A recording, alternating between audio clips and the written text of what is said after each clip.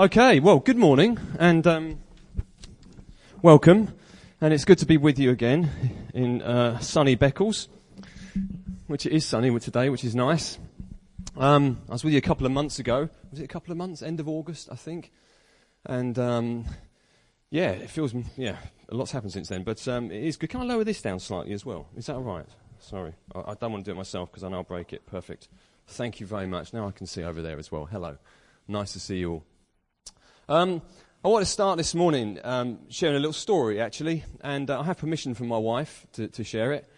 A number of years ago now, I used to be a head chef and in restaurants in Norwich, and it was a Saturday evening, and I remember it well because right in the middle of service, when you're trying to kind of dish out sort of 60 covers worth of people, and it's your busiest time of the week, busiest time of the night, the phone goes, and it's Jean phoning me from our home in Norwich, where we were renting a friend's house, actually. And there was a panic-stricken Jean on the end of the phone as she told me in the middle of my Saturday night that she had taken my electric drill and decided to put a picture up in our hallway. And Jean, by her own admission, would not say she's the most experienced DIYer, and proceeded to drill into the wall, as you do, to put a picture up. And water proceeded to come out of the wall. So I got this phone call saying, Toby, the downstairs is flooding and water's kind of pouring out of the wall here. What do I do? And I'm in the middle of service as a head chef, and I can't remember what I said, whether I was gracious. I was not a Christian at the time, so I've no idea how I responded to her. And we got it fixed up and so on, but I remember the person who came round to sort it all out, and obviously turn the water off is the first thing you do, just in case you're wondering. Turn the water off. Someone came around and they said, you are very, very fortunate, because if you'd have sort of drilled like the tiniest bit to the right or the left, they said you would have had to knock sort of part of the front of the house down in order to repair this problem. Now, in fairness to Jean, it was not a likely place to have a water pipe in the wall. It was an old one, and now, the thing is, you think, it paints Jean in a bad light, but actually, I haven't learned my lesson over the years here as a DIYer. I love DIY. We're doing a house up at the moment, and what you're meant to do before you put one of these pictures up is get one of these little electronic devices and scan it over the wall, and it will tell you, are there any wires that you're going to electrocute and kill yourself over before you drill, or are there any water pipes behind the wall before you drill into it? How many of us who know we're meant to do that actually do it every time? Does anybody do it every time? You see, you think I've learned. Well done, Nigel. You learn. I don't. And you think I'd learn this stuff over the years with DIY, that cutting corners isn't a great thing. And you get all these you used to have DIY books, but now you get DIY YouTubers, and you get experts who know what they are talking about, and we ignore them at our peril.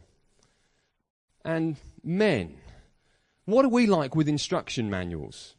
Is it just me? Or you get an instruction booklet for something, and you think, no, I think I actually know better. This has got to be, and surely an idiot can do this. You know, it's not rocket science, is it? How many blokes are like this? And so you don't look at the instructions, you think, I can do this, and you go ahead, and you do it, and then you make a hash of it, and you think, okay, I'll read what the experts say, or what the instruction says. DIY is like that. There are do's and don'ts that if you don't do, result in potential, if not actual, disaster. That's true. We've had some people do some roofs at home recently, and they've made a mess of it. And it's a bit of a disaster. And it's exactly the same with life, with our personal lives, with church life. It's exactly the same. There is a way of living well. There are do's and don'ts. And we're going to explore a very simple story this morning that many of you have probably heard a million times. Maybe some of you heard this story as you grew up. There were songs sung around it in nurseries and so on. And so maybe you know it. Maybe you're not familiar to the Bible. Maybe you're new to Christianity. You've never read it. So this will either be kind of maybe very familiar to you, or it might be new to you. But we're going to read a story from Matthew's Gospel. And we're going to read from Matthew 7, verse 24. So you can turn to there now. Do you want me to go back to using the other microphone, or I'm easy either way, whatever's easiest for you. I like waving my hands around a bit, but that's all right, don't worry. Okay, the wise and foolish builders. Says this, therefore, everyone who hears these words, and Jesus is relating to everything he's kind of said prior to this in the Sermon on the Mount. Anyone who hears these words of mine and puts them into practice is like a wise man who built his house on the rock. The rain came down, the streams rose, and the winds blew and beat against that house. Yet it did not fall, because it had its foundation on the rock. But everyone who hears these words of mine and does not put them into practice is like a foolish man who built his house on the sand. And the rain came down, the floods came up, and the winds blew and beat against that house, and it fell with a great crash. Simple little story, isn't it? It doesn't get much simpler, really. I mean, anyone can kind of understand this story, and yet there is such a depth to it as well. Jesus had this way of communicating and what he said that carried such weight and carried, in this case, actually such warning as well. These are words to be heeded. It's not a simple story just to kind of be dismissed as a little Sunday school story. That's nice for the kids, isn't it? Actually, this is important for all of us, no matter how long we've been a Christian, to be reminded of. Now, sometimes we hear people say things like, look, the Bible isn't a book of do's and don'ts. You ever heard anyone say that? No? I have. And I know what they're trying to say. They're trying to say, look, Christianity is not about doing things to try and make yourself right with God. It's not based on your own works. It's not based on your do's and don'ts, as it were, that you do. It's based upon Jesus' done. It's his finished work. And that's what Christianity is based on. But actually saying the Bible isn't a book of do's and don'ts, is that true?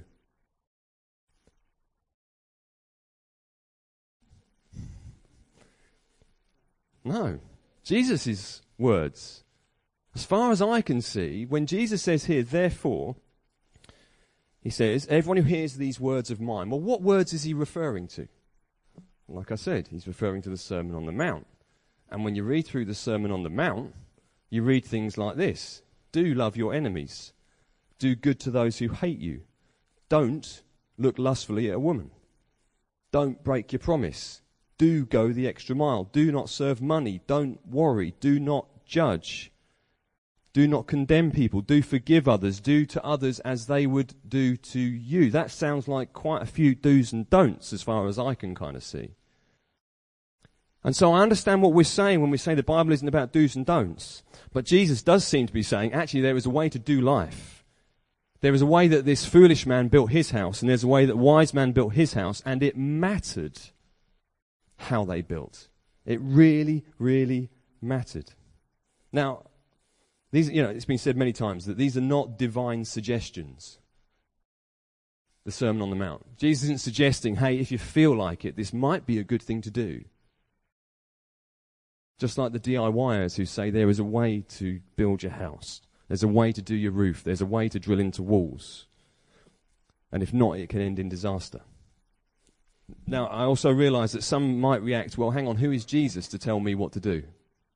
And it's a fair question, actually. And some of that will come out as we go through this story. So there are these two men.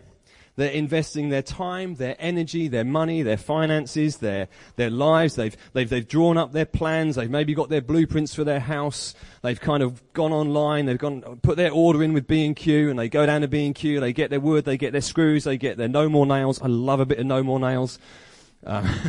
Holds things up brilliantly. They get all their stuff together to build their houses. They have invested time and energy. They've taken action. And the first one builds his house on the rock. Now, I'm not an expert in Middle Eastern house building, but I have it on good authority that the ground in the Middle East in the summer is rock hard on the surface because there's clay. And that clay in the summer obviously gets baked by the sun, the moisture gets removed. And the first guy goes along maybe with his pickaxe and think, right, I'm going to put some foundations in, gets his pickaxe and whack, bang, bounces off the hard clay. At that point, you might think, well, stop there, mate. Build your house on that. But he knows better. He knows that if you don't go below this clay, even though it is costly work to get through the clay, you have to build on the bedrock. If you don't build on the bedrock, it's not going to be good. So he works hard. He toils. He sweats. He puts effort into it. It costs him time. And then the second man comes along and kind of checks out the clay and, well, this looks solid to me, and bangs his pickaxe on it. Well, I don't need to bother going below this, really. And he built his house on the clay. And why not? It's solid, isn't it? It's going to support his house. They both build their houses. It's easier.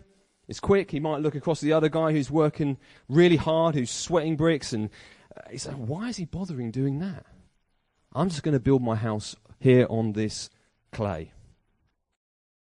Every single one of us are building a house. Every single one of us are constructing our lives. Every day, our actions, the things that we do, the way we choose to invest our time and our money, the way we choose to invest our brains and our thinking time. We're building something in our lives. We're investing in something. Same with church. Every day, the way that we go about our lives, we're investing, we're building in something, and it matters how we build. Every day we are making decisions, like this wise and foolish man. They're making decisions about what they're going to build on. They're making decisions about the material they're going to use. And just think for a minute this week about all the decisions that you have made.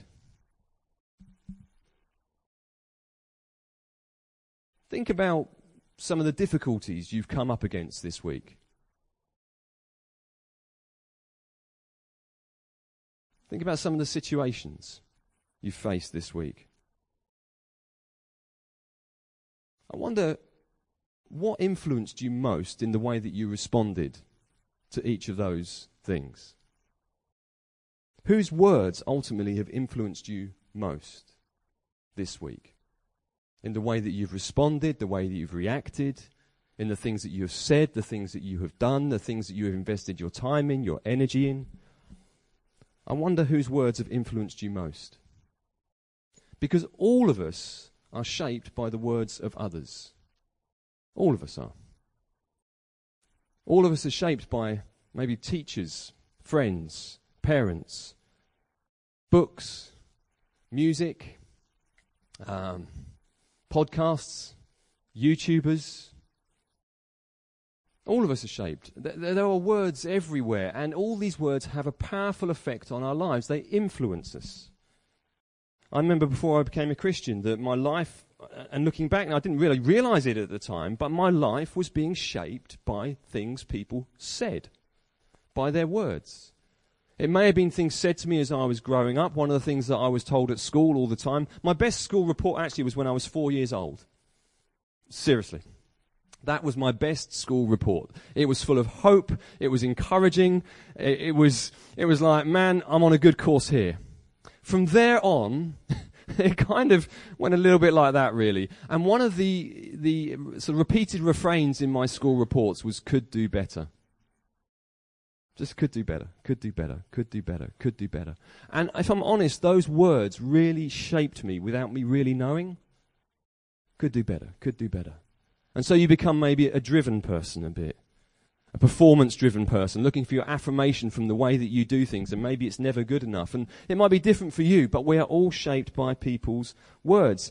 And what I didn't know, I was looking, I guess, like everybody else, for something, for someone's words that were both stable, strong, and true to base my life on, and to live life out from, to build my life on, to build my house on. Because what we build on really, really matters. It really matters, as these two men were to find out in the story. Two men. And in the story, Jesus says that this is about listening to him and his words. And it's interesting that both men hear Jesus. What we're not talking about here in these two houses is someone who is not a Christian, or not someone who has heard Jesus' words, and someone who has heard Jesus' words. That, for me, is quite sobering. He's talking about two people who have heard his words. So there's these two houses, two men, Both heard Jesus' words. 2 houses, they kind of look the same. There's nothing in the story that would make us think that somehow the foolish man had used no more nails where she should have screwed things in. Or it was a bit of a bodge job house. There's nothing in the story that would say that. These are 2 houses that from the outside looking in, you'd think they were the same. And Jesus has got people in front of him. He's got crowds in front of him. He's talking to his disciples. 2 houses. They look the same. 2 men. Both are hearing Jesus. Both are building their houses. But there's a difference. And there's only one storm that comes. Both of them get hit by the storm. The same storm. Even a Christian, not a Christian, whatever. We get hit by storms in life. Things happen. I remember I preached at the beginning of this year actually at Norwich on courage. And I remember saying at the beginning of this year, I said there are things that are going to happen this year which will take, for some of us, will take our legs out from under us. And some of you know the recent news in Norwich that we had of dear Goff, whose daughter Ali went to be with Jesus very suddenly, died. 2 weeks after being diagnosed, and you're like, wow, that's taken our legs out from under us. Where do you stand when storms happen like that? Where do you put your feet down? How do you not get knocked over by the wind and the rain and the floods and so on? How do you not? Here the storm comes for these 2 men, and one night the winter rain comes. It says the rivers started to rise, rains came down, the wind came in. And you imagine the men in their house kind of sitting there huddled in.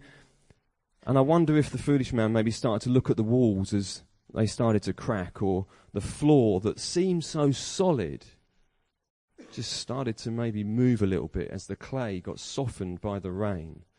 And suddenly this storm that is hitting, this doesn't seem so strong anymore. This doesn't seem so stable anymore. One night on the August the 28th in 1991, a third of an apartment complex collapsed in Jerusalem. 28 families had to evacuate. The article said this: an investigation discovered a sewer line that had leaked water under the collapsed part of the building, which had been built on the loose soil rather than on the bedrock, as is accepted practice. Interior walls buckled, and a 4th floor bathtub fell into the 3rd floor below. I hope no one was in it. The destruction is massive and resembles that of a major earthquake. Jesus knew what he was talking about. Fair enough, they might not have had 4-story apartment blocks. But the same principle for building in that area in Jerusalem was the same. If you don't go down a bedrock, you're in trouble. And here, water wasn't coming down from above, it was seeping in, it was getting in. And it was causing instability in the building, and it fell down, and its fall was great, which is what Jesus says happened to the foolish man. 2 men, 2 houses, 1 storm, 2 endings. One stands strong. Now, when you hear this story and we kind of unpack it a bit, you're like, okay, it's just kind of about the storms of life. Actually, there's another layer in this story that I think Jesus was speaking about before even talking about the difficult things that we go to, that happen to us in our lives. There's a loving warning here. There's a bigger picture here. And I wonder if those listening to him, or some listening to him, would have been thinking about stories in the Old Testament and the prophets in the Old Testament, and one called Isaiah, in Isaiah chapter 28. It's likely that this is what Jesus is referring to, because sometimes Israel, the people of God, were known as the house of Israel. Yeah? The house of David, the house of Israel. So when the word house was mentioned, it wasn't necessarily that they were just thinking about a physical building. Maybe their minds were taken back to the stories in the Old Testament about the house of Israel and the house of God. So what is Jesus saying here? Well, back in Isaiah 28, you've got Isaiah, this prophet, and he's speaking into the nation of Israel. And the problem with the people of God at that time is they were hearing what was being said, but they weren't really listening or doing it or putting it into practice. And they're hearing it. And Isaiah is saying there's a big problem here, because you've got Assyria, who are this massive nation who are bearing down on you from the north. In other words, there's huge pressure coming down on you as the people of God. And the problem was, Isaiah is saying, look to God at this time. Don't look to other people. and Israel were looking to Egypt. And they were making a political alliance with Egypt to come and help them and to rescue them. And Isaiah is pleading with them, saying, don't put your hope in these things. Put your hope in God. Don't put your trust in Egypt. They're going to let you down. It might seem like a solid foundation. But do you know what? When this storm comes, it's going to prove to be sand. And Isaiah speaks into the nation of Israel like this, that the things that they trusted in to save them would prove to be sand. The things that we heard this earlier, we hang on to, that we think are going to rescue us, that are going to make us whole people, to save us, to sort us out, are going to save us. And judgment was going to come, basically. This is what Isaiah was saying. Jerusalem would not stand, but it would fall. And great will be the fall of that house. And when you read through the Old Testament, it was. And so this can be a warning to the people of God. Well, for us now, in New Testament, okay, we're following Jesus. Well, what does the Bible say the church is? The people of God, the house of God. Oh, right. So there's something here for us, not just as individuals when storms hit our lives, but there's something as a whole. There's a warning here for all of us. The Bible says there will be judgment. Judgment will come. A storm will come of God's right judgment against evil in the world. I don't know if you ever chat to people, and maybe you're here and you're not a Christian, and you're like, if someone says to you, if there's a God in heaven, and if this is a God of love who is totally good, should he judge all the evil in the world? Should he do something about the evil in the world? And we go, yeah, absolutely. When you look at the stuff that's around, of course God should judge the evil. He would not be a loving God if he didn't judge. The problem with that is that we are part of the problem. The problem with that is my heart's not pure, and actually I know there's evil in my own heart, and therefore I'm saying God should judge me. And Jesus is just saying, look, this matters where you build on in your life, because one day there will be a judgment. And so, quoting Isaiah 28, this passage, Peter, who's one of Jesus' apostles, writes this in 1 Peter. As the scriptures say, I'm placing a cornerstone in Jerusalem, chosen for great honor. And anyone who trusts in him will never be disgraced. I'm placing a cornerstone, this foundational stone that was going to be the centerpiece and the structure and supporting everything else. You're looking for something true. You're looking for something stable to base your life on. Ultimately, it's not a what, it's a who, and it's him, Jesus. And you base your life on him, so that when the storm of judgment comes, we're forgiven because we're saved by grace, that Jesus takes the judgment for me. He stands in my place. That's why on Sundays we make a big deal about the cross. It's why we take communion. We remember Jesus' broken body for us.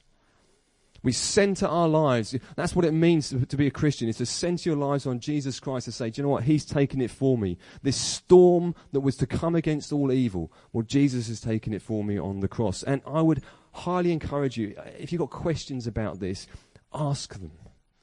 Come and grill some of the leaders here. Ask the questions. Go on an Alpha course. It's so important to understand the difference Jesus makes. I have some people ask me sometimes as well about Christianity. They say, well, why do people become Christians when maybe things are going wrong in their lives? Maybe you became a follower of Jesus because actually you were going through a really bad time. And life was really tough. Why is it that sometimes people do in those times? Well, do you know what I think it is? I think it's because they're realizing, do you know what seemed to be solid ain't so solid right now. I thought this was solid. I thought I was building my life on something that was going to support me, on something that was going to help me, on something that was strong. But right now, facing this storm, it's crumbling. Nothing wrong with that. There's nothing wrong in those moments saying, Jesus, I'm going to build my life on you. I need you. There's nothing wrong with that in our lives when we go through it. You may have been a Christian for years, and yet we can subtly start building on other things. Very subtly. And suddenly a storm hits us. And we're like, whoa, was I really putting my confidence in that thing, in that person, in their words, in that thing? Oh my goodness, that's not what Jesus says. And suddenly we can feel, and it's like, Lord, help me to build on you. Help me to build on the rock. Because boy, does he make a difference in the storms of life as well. Does he make a difference when we go through things both personally and corporately as a church as well. If we take the time to listen to what Jesus says and to do what he says, when we hit things in life, you can then walk through them in a way where you feel the impact of the wind, you feel the weight of the waves, as it were, on your life, but you also feel the solidity below your feet, think, somehow I'm standing in this. Somehow I'm not being knocked over by this. Somehow I'm not being wiped out by this. But it only comes as we do what the wise man said, which was listen to Jesus. And what's interesting is that in Luke's gospel, he gives kind of a very practical way of doing this. In Luke chapter 6, verse 47, the same story after the Sermon on the Mount, he says this is what the person who comes to me, hears my words, and puts them into practice is like. All right, 3 things there. Come to Jesus, hear what he says, and put it into practice and do it. So come to Jesus. I love it. Jesus doesn't say, get perfect before you come to me, nail everything that I have said, and then you can kind of come to know God. It's totally the opposite way round. It's come to him in our mess, in our muck, with our failures, in our struggles. Come to him. I love it. I love the story, actually. There's a story of this guy who is so messed up that the way he comes to Jesus is basically to have a go at him, almost. He's known as the Gadarene demoniac. He's so messed up. He's not got a good word to say about Jesus. He's not got, look, I'm kind of vaguely religious and I go to church every Sunday, Jesus, so kind of can we have a thing going on? He actually comes against Jesus. What have you come here for, Jesus? Kind of get away. And there's the grace of God there in the way that Jesus responds to this person. That should give all of us hope. That the way we come to, it's not based on the way we come to him. It's based on the way actually he comes to us. And he's come to us ultimately in the cross to give his life for us. And he comes to us with that love and that compassion to say, in your mess and in your muck. And that is what it means to be saved by grace and not by works, through faith, which is a gift from God anyway, that somehow he enables us to trust him in the first place. It's all of him, that no one can boast. Brilliant. We come to Jesus. Okay, we've done that. Then we listen to what he says. We hear his words. The Message, which is a paraphrase of the Bible, puts it this way. It says, these words I speak to you are not mere additions to your life. They're not homeowner improvements to your standard of living. Oh, I like that. These words, Jesus says, are not homeowner improvements to improve the standard of your living. Yeah? It's not like going to IKEA, let's get some of Jesus' words and put a nice little Jesus quote on the fridge of our life sort of thing. These are things that are to be foundational to our lives. They are foundation words, words to build your life on. Now, this is a huge claim of Jesus. As we said earlier, who is Jesus to tell us what to do? Really, seriously. Why listen to Jesus and not some YouTuber? PewDiePie or whatever his name is, world's most famous, I can't pronounce his name. But you know what I'm saying? It's like, why Jesus and not this person? Why Jesus not Buddha? Why Jesus not Muhammad? Why Jesus and not, I don't know, who's that scientist dude? Brian Cox. Why Jesus? Why listen to his words? I mean, Jesus is saying a big thing here. Particularly in light of the Old Testament when it says, man does not live on bread alone, but from every word that comes from where? The mouth of God. Okay, right, now Jesus is saying, if you listen to my words and build your life on what I say. In fact, if you go back through the Sermon on the Mount, there's a number of times in the Sermon on the Mount that Jesus says, you've heard it said, but I say to you. That's massive. What? Are you saying, Jesus, that your words are at least equivalent with the Word of God? Yes, that is what Jesus is saying. Oh, right.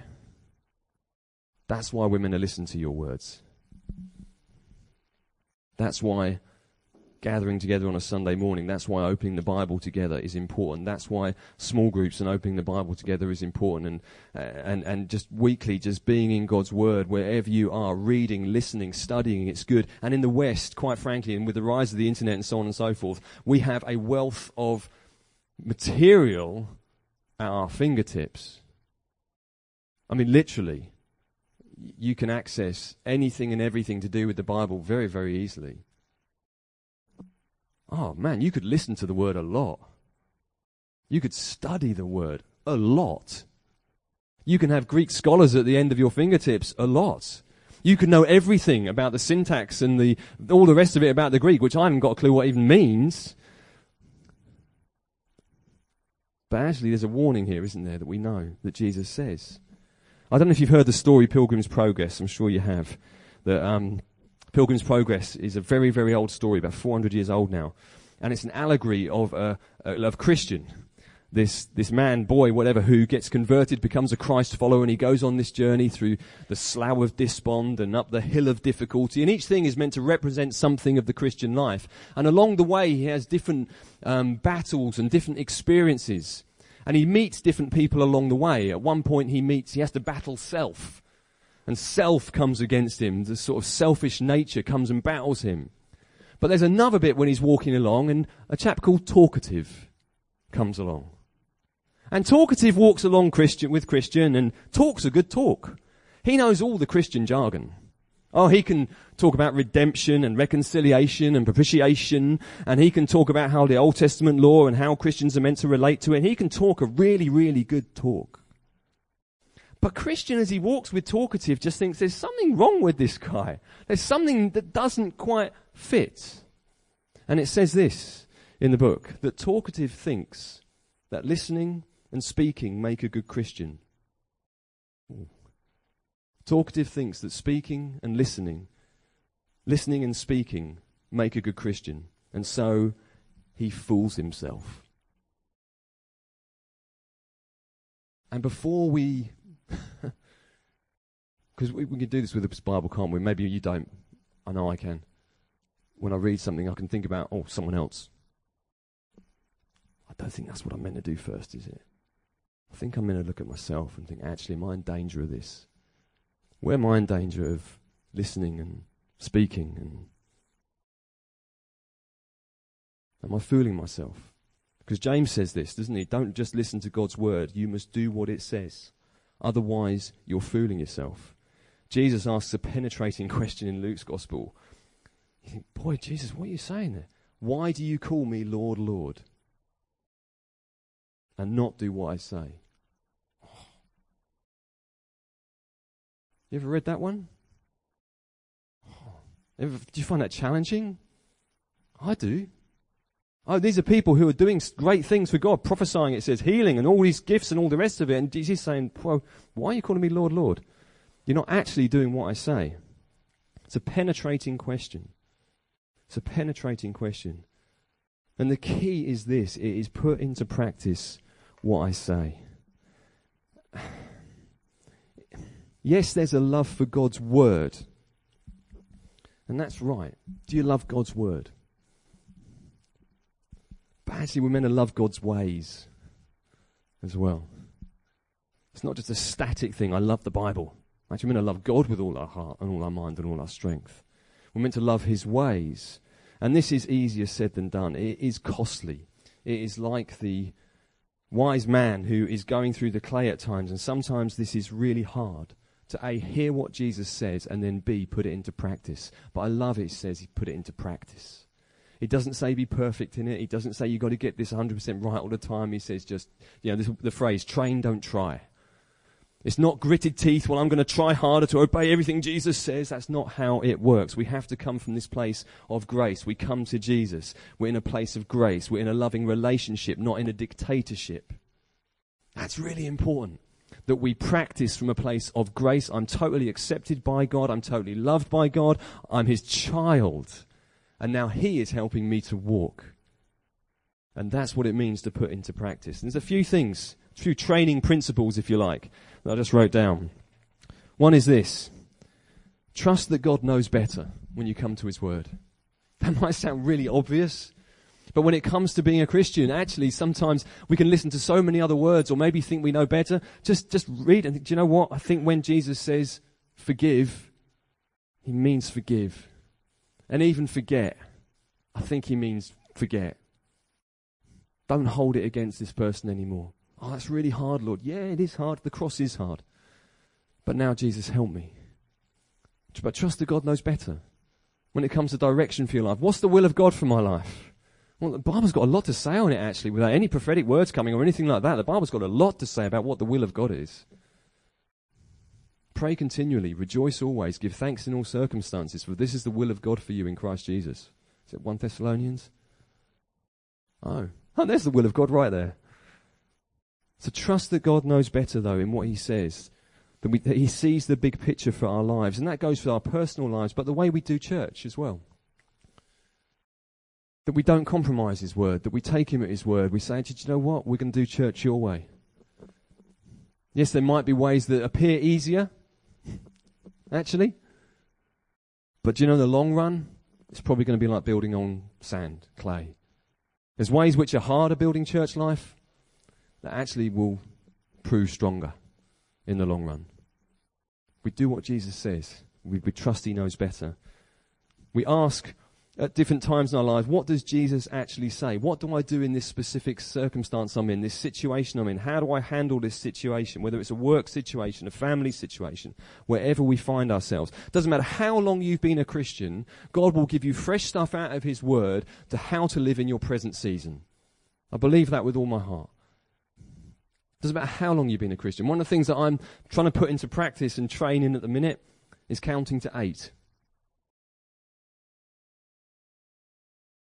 Okay, what's all that about? Why is counting to 8 a thing I'm practicing at the minute?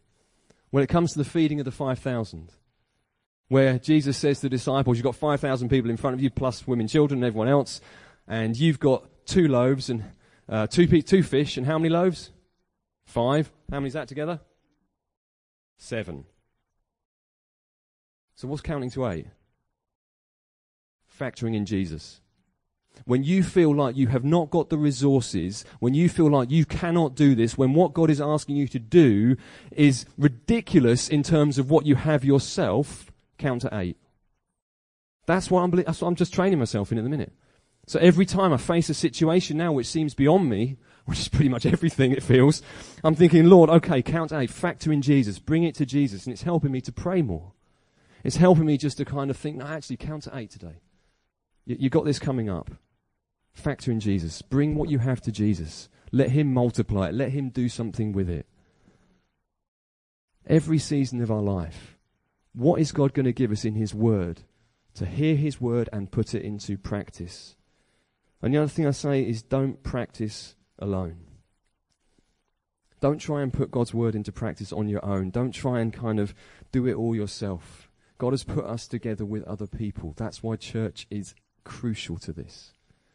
That if we're going to hear Jesus' word, if we're going to hear the word and not just study it, but to actually live it out through our whole lives, whether we're a Christian 10 years, 20 years, 30 years, 40 years, 50 years, I know we're going to have L plates on us for the whole time. That's the deal. We're going to be learning from Jesus, hearing his words, putting them into practice. And even, and again, oh man. You see, if we don't listen to what Jesus says and do what he says, we will be listening to someone else and doing what they're saying. That's just true. It might be yourself, but you are going to live by someone's words. All of us will do that. And Jesus' word is so rich. And when I go through struggles and doubts and fears and all the stuff that can bombard us in life, and you come back to Jesus' words, they're just amazing. Even when we fail, I can do what Jesus says. Brilliant. So Jesus has given provision for when I mess up. And I can do what he says. Well, how is that? Well, the Lord's Prayer. What does it say? Forgive us our sins and deliver us from evil and keep me from temptation. Oh, forgive me my sins. Oh, right, so I can do what you say, Jesus, even when I've sinned. Yes, I can do what you say in prayer. The Christian life is on your knees and on your feet, on your knees and on your feet. That's really what it is. We get on our feet, we try and do what Jesus says, we maybe fail or feel we haven't got the resources for it. We get on our knees, God forgive me, God help me now. Help me get back on my feet now. Help me walk this walk now. Lord, back on my knees again, Lord. That's the Christian life, and God will give us grace to walk it and grace to build. And he will give and continue to give you grace as a church to keep building on his words, to keep doing what he says. And he will build something beautiful here in Beccles. He is building something beautiful here in Beccles, and he will continue to do so. God is going to do that. Do you believe that? But it's as we come to Jesus, hear what he says, and put it into practice. Let's pray. Shall we stand and the band want to come back up? And we'll end in a song.